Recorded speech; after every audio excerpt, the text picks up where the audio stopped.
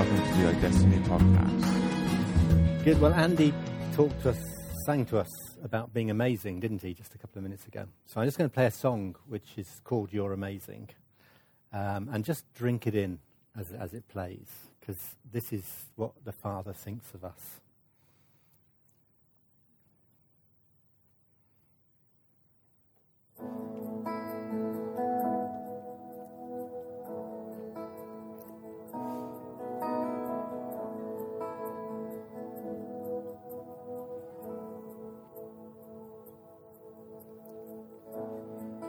As you travel through this life, in your plans and in your dreams, and in everything you do, may you know a peace inside, as you hear the Father's voice, and the songs of love He sings to you. He says that you're amazing. He says that you're His special one. He says that you're His precious child, and there's no one else like you. He says that you are beautiful. Do you know that you make Him smile? Do you know you're His heart's delight? Do you know that you're amazing? Oh yeah. He says that you're amazing.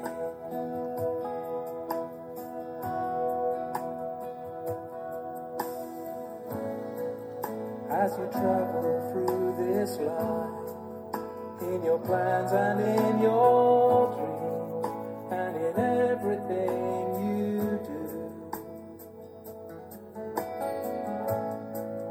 may you know a peace inside, as you hear the Father's voice, and the songs of love He sings to you.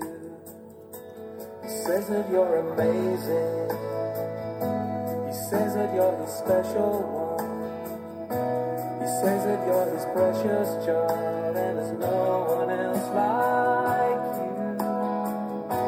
He says that you are beautiful. Do you know that you make Him smile? Do you know you're His heart's delight? Do you know that you're amazing? Yeah, yeah. He says that you're amazing.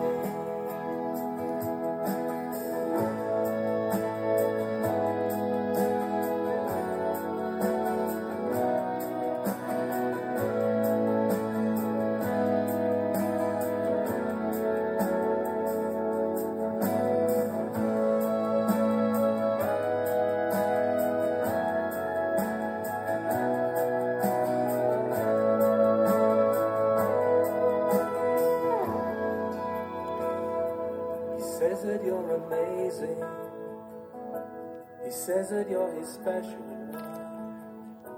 He says that you're His precious child, and there's no one else like you.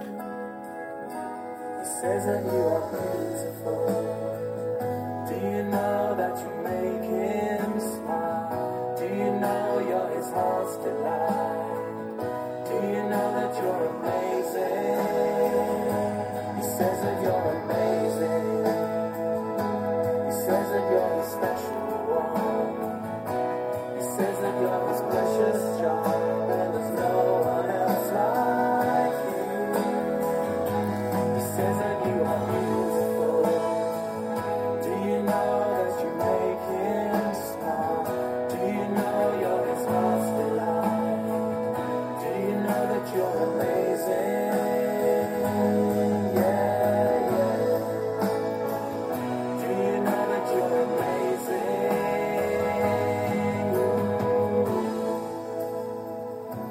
Says that you're amazing.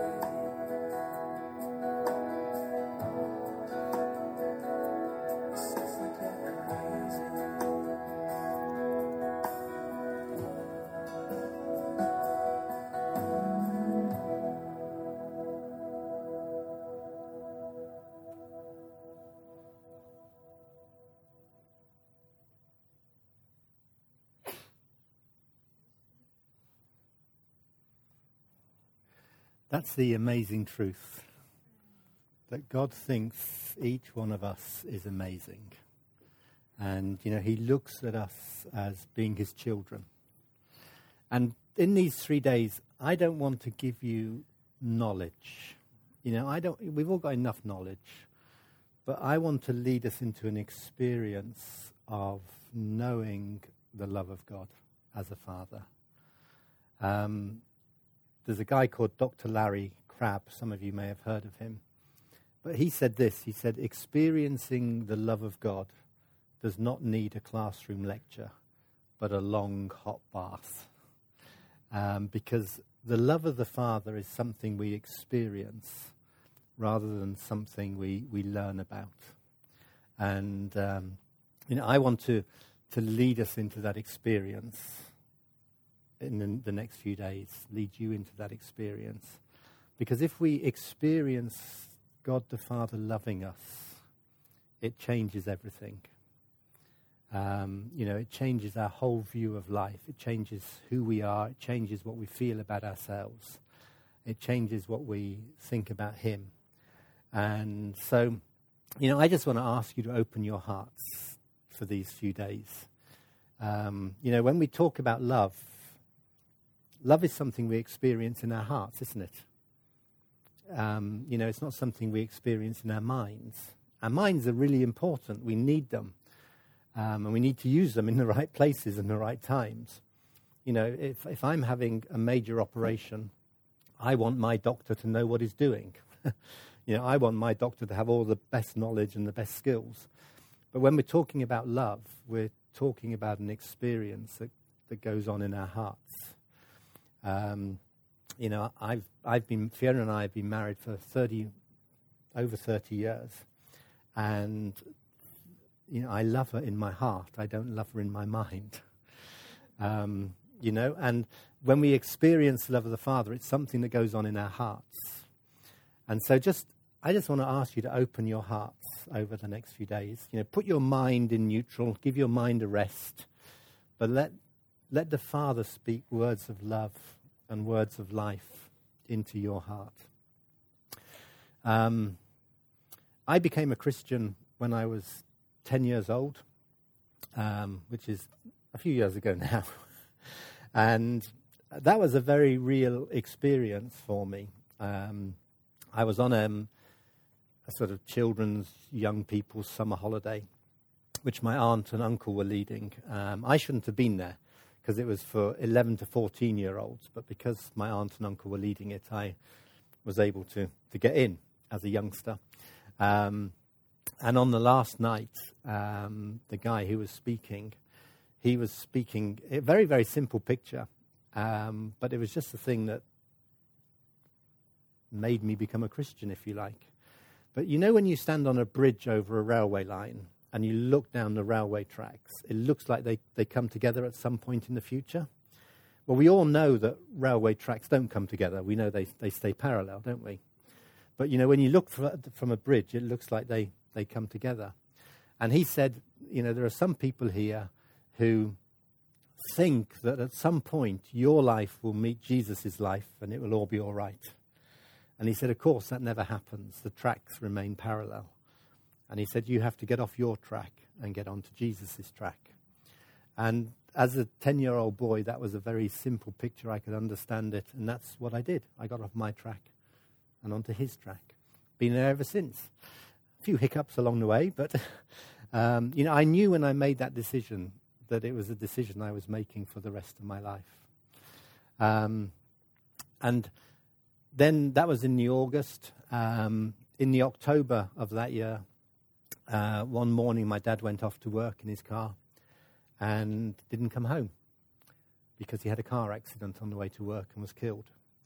And I remember I came home from school with my sister.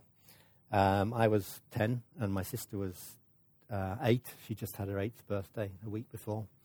And we came home and there was a police car outside our house.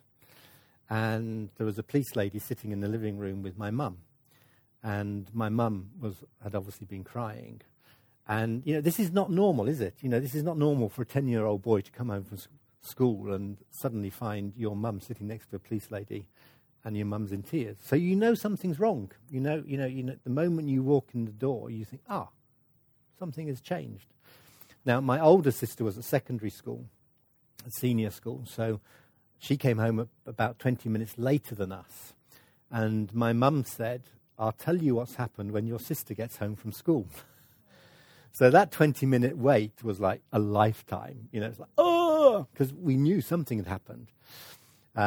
Anyway, my sister came home and then my mum told us. And, of course, that changes everybody's life forever.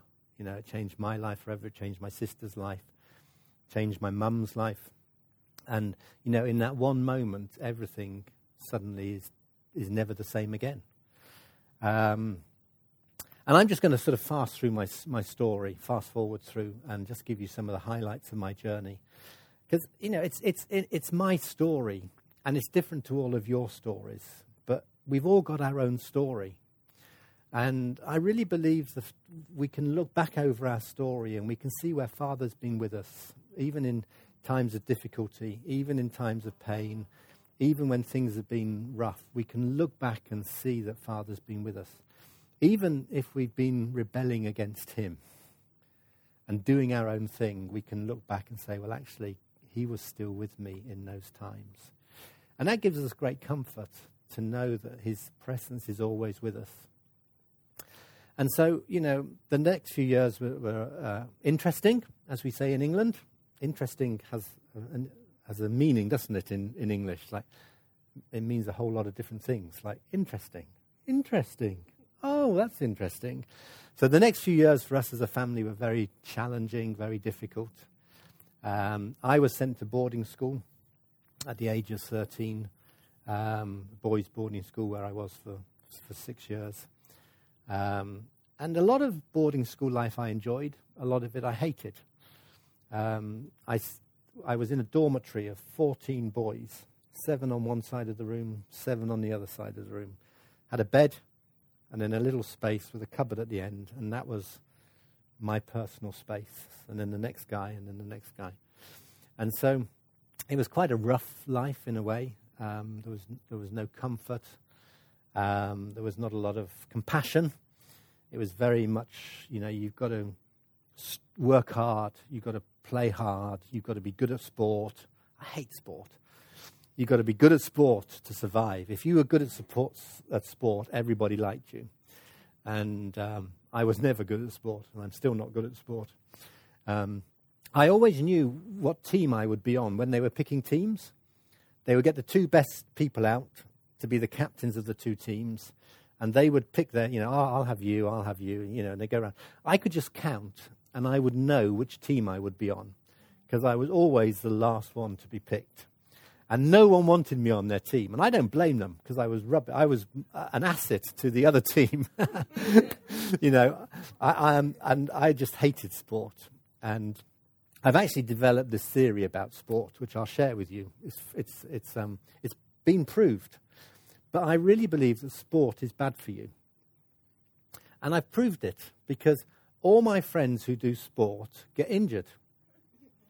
And I never get injured. And I don't do any sport. So sport is bad for you. So do you do sport? Yeah, it's bad for you. You see, and, I just wasn't any good at it. But at the end of leaving school, I threw myself into the life of our church and just loved it. I just loved to serve. I'd love to, I'd cut the grass around the building. I'd put the chairs out, do the kids' work. Just anything that needed doing, I was always doing it. Loved it. And it wasn't like it was a burden. It was just a real joy to be able to do that sort of thing. But that became my identity. After doing that for a few years, I got my value and my identity from serving. And, I didn't serve because I had to. I served because I wanted to. It was just a great pleasure to do it, anything, And then there was a really significant young people's holiday when I was about 21. We went up to the Lake District. somewhere over here, and had a great time. But just at the end of that time, one of the leaders came over to me and just knelt down on the floor in front of me when I was sitting in my seat. And he looked me in the eyes and he said a sentence that changed my life. And what he said was this. He said, "Mark, you've learned to be a servant, but God wants you to be a son. You've learned to be a servant, but God wants you to be a son." And that, you know, sometimes people say things to you and the words go right into your heart. And it's almost like you can't help it, because it's just like that arrow that goes straight into your heart. You can't stop it. You can't do anything about it. And those words were just like that. They were just like that arrow that went straight into my heart. And something inside of me changed. And I knew that God was my Father. You know, I knew that I was his son. And, you know, something changed that day. That serving stopped being the most important thing. But wanting to be God's son became what I wanted to do. Now, I didn't understand that. And I lived with this sort of tension for the next 20 years.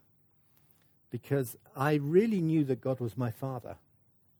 And I really knew that I was his son. And from that moment, when in the Lake District, my prayers changed. And I started to call God Father. So whenever I was praying, it was like, Father. No one told me I had to do that. It was just something that happened in my heart. But I lived with this tension for 20 years because I really felt like that if God was my Father, then he was everybody else's father as well. But I wasn't seeing that lived out as an expression of church life. And it's like, come on, if God's my Father, then he's your Father. And why aren't we talking about this? Why aren't we living in the experience of whatever this means? And it took 20 years until about 14 years ago, we went over to a conference in Toronto called The Father Loves You. And they had people like John and Carol Arnott and Peter Jackson and, all that lot. And they had this couple from New Zealand who I'd never heard of called James and Denise Jordan. And James got up in the first session that he did in the conference and he spoke on what it means to live as a son. And I suddenly thought, this is it. This is what I've waited 20 years to discover. And suddenly everything made sense, that it's actually possible for us to live in the experience of being loved. It's actually possible for us to live as sons and daughters. It's actually possible to know that God is being a father to us, each and every one of us, at this very moment. And, 14 years ago, in May 2002, everything changed for Fiona and I. It's like it's like we're walking in this direction and we suddenly turn around and decided to walk in completely the other direction. And that direction that we've been discovering ever since is the experience of God the Father loving us and living in that love. And that's why I really believe that this is an experience, that this is not about gaining more head knowledge. This is not about gaining more understanding. Jesus said in Matthew 11, you've hidden these things from the wise and learned, and you've revealed them to little children. And we spend so long trying to become wise and learned, don't we? And, we think if we gain knowledge about God, we know him. Well, we don't. We know about him. And that's why I really believe we can be led into this experience of him loving us. And for each one of us to have a personal encounter with God as our Father. Because that's who he is. And I want to, just in this sort of session now, I just want to ask you a question. And and then just try and explain what I believe is the answer to that. But the question is at what point in time did God start being your Father? What point in time did God become your Father? Because a lot of people have, a lot of different answers to that question. But I think that if we understand the true answer that we're shown through Scripture, it actually can change our understanding about ourselves. It can change what we think about ourselves. It can change our whole significance and self-worth. Because in Ephesians chapter 1, Paul writes this. He says, "Praise be to the God and Father of our Lord Jesus Christ, who has blessed us in the heavenly realms with every spiritual blessing in Christ. For he chose us in him before the creation of the world to be holy and blameless in his sight. In love, he predestined us for adoption to sonship through Jesus Christ, in accordance with his pleasure and will." And what Paul is saying there is that before the beginning of time, before the world was created, I call it the time before the time. In the time before the clock started ticking. Because the clock started ticking in Genesis chapter 1, didn't it? In the beginning, God created the world. And then we have that amazing story of how this beautiful planet was created. But John's Gospel, at the beginning of John, it says, "In the beginning, the Word was with God, and the Word was God." And John is writing about this time before time. Before the clock started ticking, there was this incredible relationship of the Father and the Son and the Holy Spirit living together in perfect unity, living together in perfect love, living together in just that amazing relationship that we call a Trinity. And John says that's what it was like in the very, very beginning, before Genesis chapter 1. The only thing that was there was this beautiful, intimate relationship. And then Paul picks up on that and says, in that time, before the world was created, he chose each one of us. And that meant he thought about us. That meant he decided, what colour hair you would have, what colour eyes you would have, where you would live, where you would be born, who your parents would be, what you would end up doing. He knew every facet of our being before the creation of the world. And he chose us. And then it says he chose us to be adopted to the sonship of Jesus.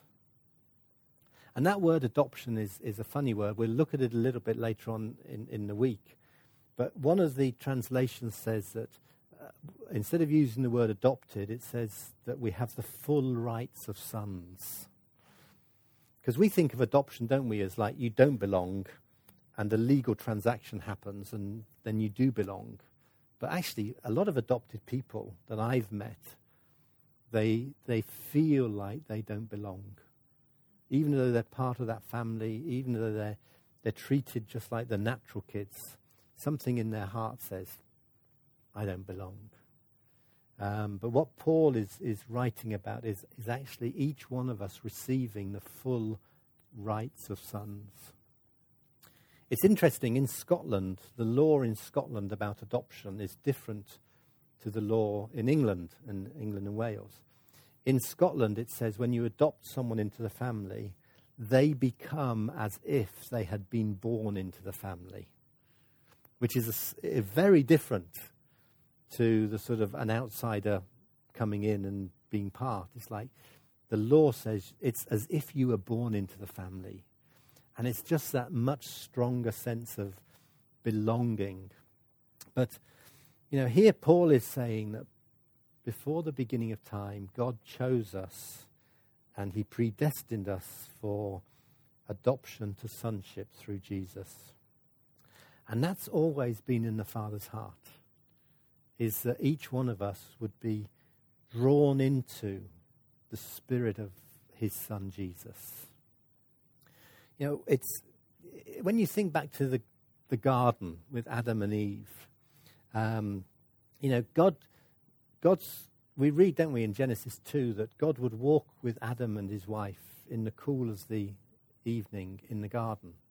And it's like every day God came down out of heaven and walked in the garden and talked to Adam and Eve and said, how's your day been? What have you been doing? Where have you been? What have you done? And like they had that moment of intimate fellowship together. And we don't know how long that lasts, do we? When we read Genesis, it's like God made man on the sixth day. So that's like, let's call it Saturday. And then Sunday he had the day off. And then Monday it all went badly wrong. Because we read it, very quickly and very chronologically. But we have no idea whether it was weeks or months or years or thousands of years that Adam and Eve enjoyed that beautiful intimacy and relationship with their father. We simply have no idea how long that was going on for.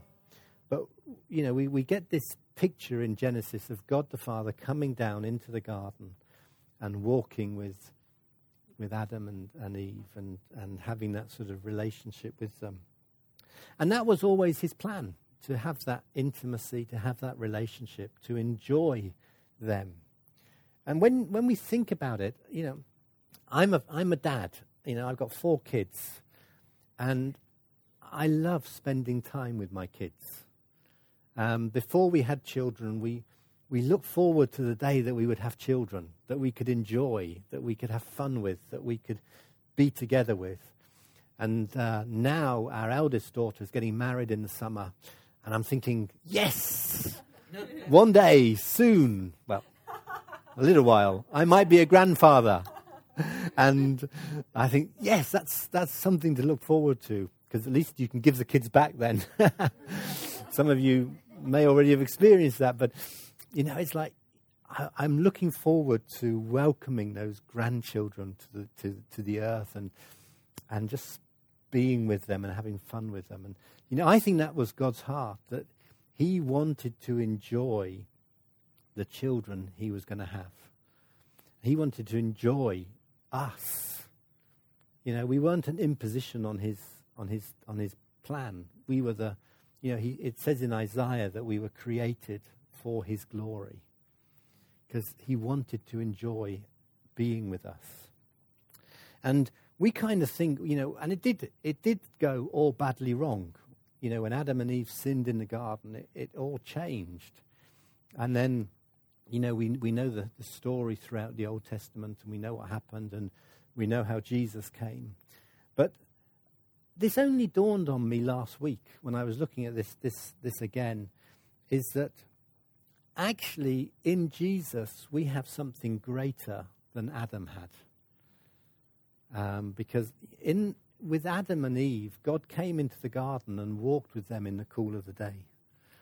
But through our redemption through Jesus, we are now actually in Christ.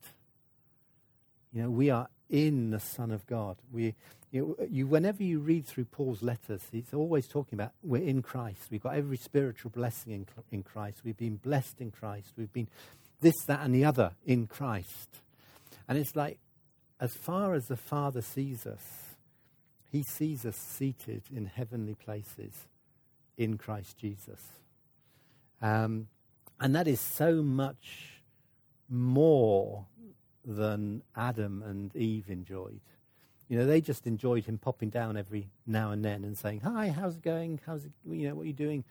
We actually enjoy that intimacy 100% of the time. We are in that. We are included within Christ. And, our life is in Christ.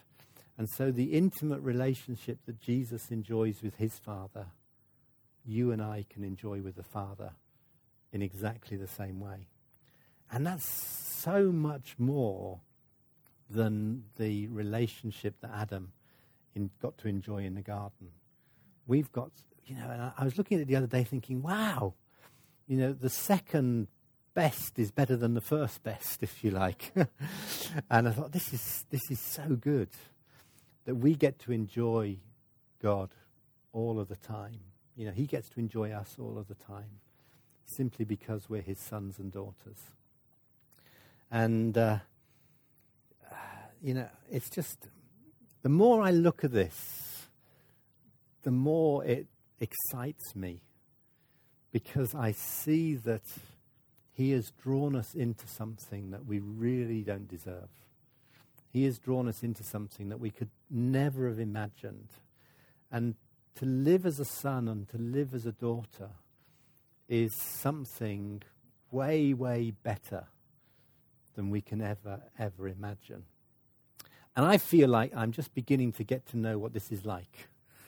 You know, it's like 14 years ago I heard James speak and I thought, this is it. This is what I want to give my life to.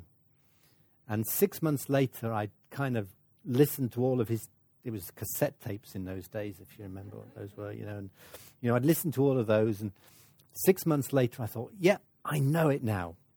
I know it now.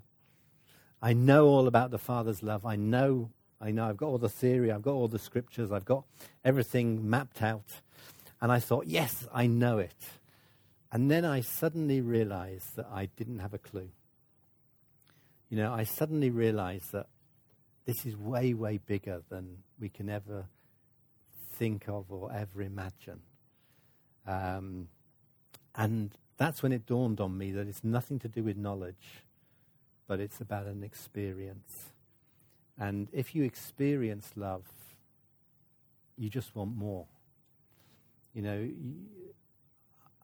I love my wife much more now than I did 30 years ago. You know, because love draws you deeper. And you think of any relationship as time goes on, that it draws you deeper and deeper into it. I've flown from New Zealand back to London. I've actually flown from London to New Zealand as well, but it's the journey back that strikes me. Because you take off from Auckland, and we flew from Auckland to Los Angeles, and then Los Angeles to Heathrow. It's a 13-hour flight from Auckland to Los Angeles. And all you are doing is flying over the Pacific Ocean. It's just water all the way. And it really struck me, you know, that the hymn writer, here is love vast as the ocean, loving kindness as the flood. You know, that's 13 hours of water, 13 hours of ocean is a lot of ocean. And of course it goes on further than Los Angeles. It goes up to Vancouver and then around Alaska and everything. You know, that's a lot of water. That's a lot. And you know, when the hymn writer said, here is love, vast as the ocean, he really understood the limitless nature of the love of the Father. He really understood how enormous the Father's love was. And I thought I knew it all, you know, 12, 13 years ago. And then I realized that I've only just, like, standing on the beach in Auckland and dipping my toe in this enormous ocean, because it just stretches farther and further than we can ever imagine. And, you know, the love of the Father is limitless. It goes on forever. It never runs out. And there's always enough for all of us. And so I've just come to realize that as we experience the love of God, as we experience him loving us, as we live in that love, it's an endless reservoir of love. You know, it's just, it really is amazing. You know, when we do, one of the things we do in Father Heart Ministries is we do a week-long school. We start on a Sunday evening, finish on a Saturday. I was doing one of those last week in Poland, which was great fun. But what I tell people on the Sunday night when we start the school is you have my permission to do two things that you don't normally hear about in church. One of them is you have my permission to be totally, totally greedy. You can take as much of the love of the Father as you want, because he's got more than enough. And the second thing I tell people is you are free to be selfish. just think about yourself and have as much as you can for yourself. Because the love of the Father is totally, totally limitless. And, he wants to draw us into that experience of living in love. And, I know Andy said at the beginning when he said, I don't want to, he says something about, I don't want to belittle anything about the understanding you're going to get this week. And I'm thinking, I don't want you to get any understanding. I want you to get an experience that changes your life forever. Because I really believe that if we step into this love and we live in this love, Paul talks about being planted in love, being rooted and grounded in love, that if we step into that our lives, that the roots of our lives go down into love, it changes everything. My friend James Jordan, he has a little picture that he often uses, and he says so often in church life it's like we collect different books. We collect a book on spiritual warfare, and we collect a book on prayer, and we collect a book on youth ministry and children's ministry and worship and evangelism and all the other very, very good activities of church life, all the things it's good for us to be involved with. He said they're just like books. And he says many, many people want the book of the Father's love. They've been there, done that, got the T-shirt, they understand it, and it's just like another thing that we do. And that's the way a lot of people treat the Father's love. It's like, yep, I've done 3 days on the Father's love, tick. And that's okay. You get an experience, your heart can be changed, and that's fine. But the way James puts it, he says, actually the Father's love is like the bookshelf upon which everything else sits. And I think if we make the Father's love the bookshelf of our lives, that everything else that we do, like our family, our children, our job, our church, everything else that we do it sits on and is actually planted in the love of the Father. That becomes the source of everything we do. So that whether it's in our work or in our family, it's energized, if you like, by the love of the Father. And it changes everything. And, my encouragement in just these 3 days together is for you to become planted in love. So that love becomes the source of your life. That love becomes the motivation of everything you do. And that will change your understanding about God. It will change your understanding about yourself. And it will actually lead you into a greater level of peace and rest. And if you come into freedom and rest, then you come into freedom as well. If we live in peace and rest, we live in freedom. And I believe that's the goal for us as the sons and daughters. Romans 8 talks about the glorious freedom of the children of God. And I think the glorious freedom of the children of God looks quite glorious. It's got to, hasn't it? It's got to be something better than we've experienced. And I look at my life, I look at the lives of other people, and I think, that's not what I would call glorious freedom. That's not even glorious. It's not even freedom. And my longing for my life, my longing for my family's life, my longing for the people I talk to is that somehow we step into and we begin to live in the glorious freedom of the sons of God. Because that's got to be better than what a lot of us have experienced up till now. And that's the longing, if you like, of my heart, is to step into that. And, Paul sets the scene for us by saying that the Father chose us before the beginning of time. So go back to my question. When did God begin to be your Father? At what point in time did he begin to be a father to each one of us? You know, we get a little glimpse of it there from what Paul's writing, that before the creation of the world, he chose us. You know, he was thinking about us. He wanted us. He wanted a family. He wanted us to enjoy relationship with him. And then we see a little bit more about this in Jeremiah chapter 1. You know, Jeremiah writes a prophetic thing. You know, he writes what God is saying. And it says in verse 5, "Before I formed you in the womb, I knew you. Before you were born, I set you apart. I appointed you as a prophet to the nations."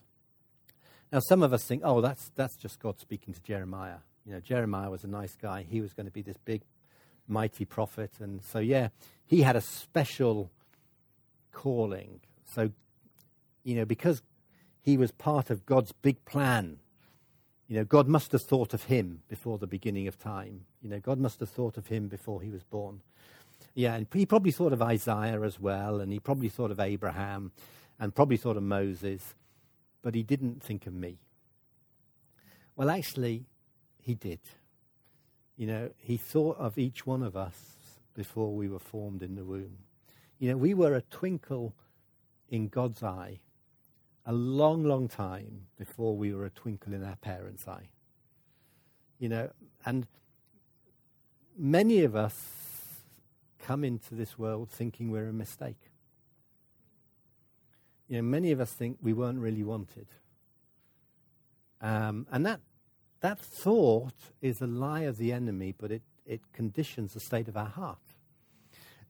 Last year, 2 years ago, my youngest sister, who was 3 when my dad died, 2 years ago, she very sadly got divorced, just a few months after her 25th wedding anniversary. But she and her husband separated, and they ended up getting divorced. And I was the first person she came to when that all blew up, which was really interesting because over the previous 25 years, we hardly had anything to do with her. You know, when she got married very young, she got married at the age of 19, and she and her husband hardly had anything to do with the rest of the family for most of that time. You know, when we saw each other, we got on well, but maybe we saw each other maybe once a year or twice a year. And then, you know, one day I get this phone call. I was actually out racing sports cars around a racing track and having a lot of fun. And my phone went in one of the breaks, and it was my sister, and she was obviously very upset. And she said, could she come and see me the next day, and could we go and see my mum together? And I said, what's the matter, you know? And she said, I'll tell you tomorrow. And I said, well, I think it'd be nice to know now. So she told me that she and her husband were separating and so on. But anyway, over the last couple of years, it's like she and I have got to know each other again. And we meet regularly, we talk regularly, and it's really, really been very, very good. But last year, she said, I don't know anything about our dad. She said, and I said, well, actually, I don't think I know much about him either. So me and my 3 sisters last year, we sat down with my mum. We had an evening together. We got all the old photographs out of the loft, all the old little slides, you know, and we found someone who had a projector, put the slides in, and we went through all these pictures. And my mum told us all about our family life as kids. She told us all about our dad, how they'd met, what she liked about him, what he liked about her. It was a really, really good evening. And halfway through the evening, my youngest sister, because there's 2 years between my oldest sister and me, and then there's 2 years between me and my next sister, and then there's 5 years between that sister and my youngest sister. And so my youngest sister said to my mum, she said, was I a mistake? And my mum said, no, you weren't a mistake. And Wendy said, well, did you want me? Was I in the plan? And my mum said, well, actually, you know, the truth is we thought that we were just going to have 3 children. But God's God's plan was that we would have 4 children. And she said, the moment we found that we were having you, we really, really wanted you. And I thought that was very honest of my mum, to put it that way. And she really wanted to affirm that my younger sister was wanted. But, the truth is, many of us go through life thinking, I'm a mistake. I wasn't wanted. And particularly if people have been conceived through rape or a sort of a one-night stand or something, it's like, I'm an accident. Nobody really wanted me. And that feeling of being an accident conditions what we think about ourselves. But Jeremiah says, before I formed you in the womb, I knew you. So, and that's true for him, but it's true for each one of us as well. That before we were a twinkle in our parents' eyes, we were a twinkle in God's eyes. And he wanted each one of us. And he knew us. He knew us before we were formed in the womb. And David says the same thing in Psalm 139. He says, my frame was not hidden from you when I was made in the secret place. When I was woven together in the depths of the earth, your eyes saw my unformed body. So that's even before, David was created in his mother's womb. He's saying, God, you knew me. All the days ordained for me were written in your book before one of them came to be. And just as that's true for David, that's true for each one of us. That the Father wanted us, the Father chose us, the Father delights in us. And, when we understand that, if you like, that God was our real Father before the beginning of time, before we were created in our mother's womb, God was our Father. God was our real Father. If we understand that, we begin to understand that we are not a nobody, but we begin to understand that we are a somebody. We understand that we are worthy, not worthless. We understand that I think it just gives us a much deeper security and affirmation of who we are as his children. It's not like God took pity on us and thought, these guys are making a mess of their lives, I'll reach down and save them from disaster, which is what a lot of us think. My life was heading towards a brick wall and God came in and did something. And, that's how we think, but it's not like that. It's like, if God's always been our Father, if God's our real Father, if we've always been his children, then he hasn't rescued us from disaster. He's just redeemed us back into how it should have been. Because sin separated, didn't it? Sin caused, the way I see it is like we're walking along with God and suddenly there's a big hedge that comes in the way. And God goes down one side of the hedge and we go down the other side of the hedge. And it's like this big, big hedge of sin has separated us from God the Father. But that doesn't change who he was. That doesn't change who he is. He is the eternal Father. He's always been Father. He was the Father before the beginning of time. In the beginning, before the beginning, he was Father. And it's like this sin has separated us from him, which is very, very real. And, most of us think in Genesis chapter 3 when Adam and Eve walked out of the garden, that God changed.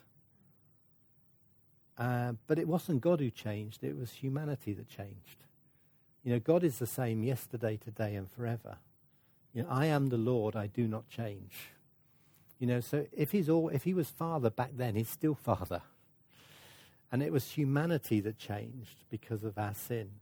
And that sin separated us. But there came a time when Jesus became the way for us to come through that hedge of sin. Like there was a doorway. Jesus said, I am the door, I am the gate. I am the way, the truth, and the life. No one comes to the Father but by me. And Jesus became like this gate in this big hedge of sin. that we could come back into relationship with our Heavenly Father. We call it being born again when we step through that gate. And that's what Paul talks about. We then step into being in Christ. We step into Christ. And it's like that's what redemption is all about. Redemption, the word redemption, means to buy back something that was originally yours. So you know a pawn shop. You know, if you're a bit short of money, you can go into a pawn shop and you can say, I've got this nice watch. I'm short of cash. Will you give me, I don't know, 100 quid? So the guy gives you 100 quid and he takes your watch and he gives you a little ticket. And he says, if you come back in a month's time, you can have your watch back, but it won't cost you 100 quid. It will cost you 200 quid. And you go, okay, deal. And so in a month's time, you've got the 200 quid and you go to the pawn shop and you say, here's my ticket. I'd like my watch back. And you pay the £200. Now what you're doing is you are buying back something that was already yours. You know, you're not going into a shop and thinking, oh, that's a nice watch, I'll buy that new. You know, it's not like you see it on the shelf. It's something that is yours that you've lost or you've given up, but you buy it back.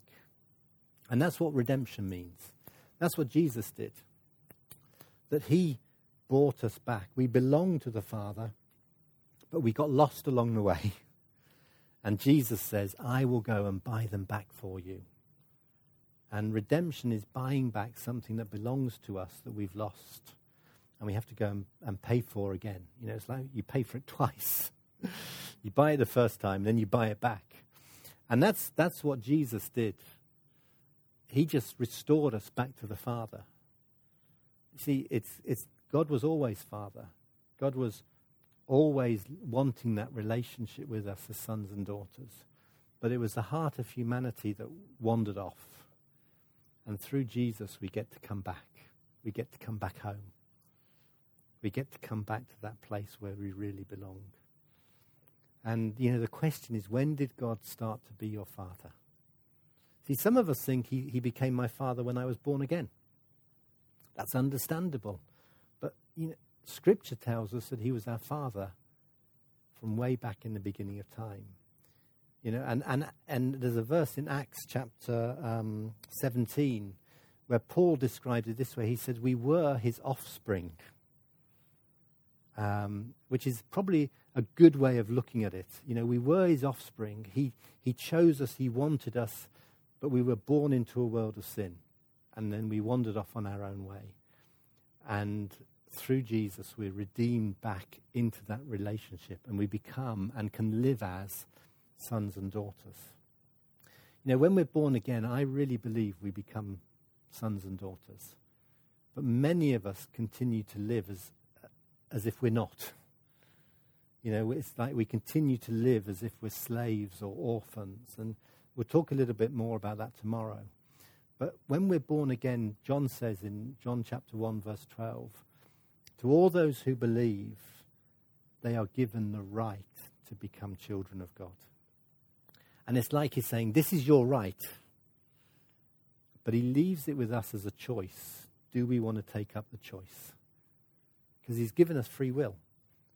And free will is probably the greatest gift that we have. Because we have to be able to choose to love him. Because love is not love unless there's a choice. You know, if I tell you, you must love your wife and make it a law, or you must love your husband, or you must love your children, that's not love. That's just obedience to a law. But true love always has the freedom to choose. And so God says, if you believe, if you put your trust in me, you have the right to become children of God. And he wants us to take up that right and live as his sons and daughters in the same way as Jesus was a son. You know, we have many misconceptions about what a father is really like. I do this sort of thing half of my time, so I'm part-time with this, but I've also got a business which is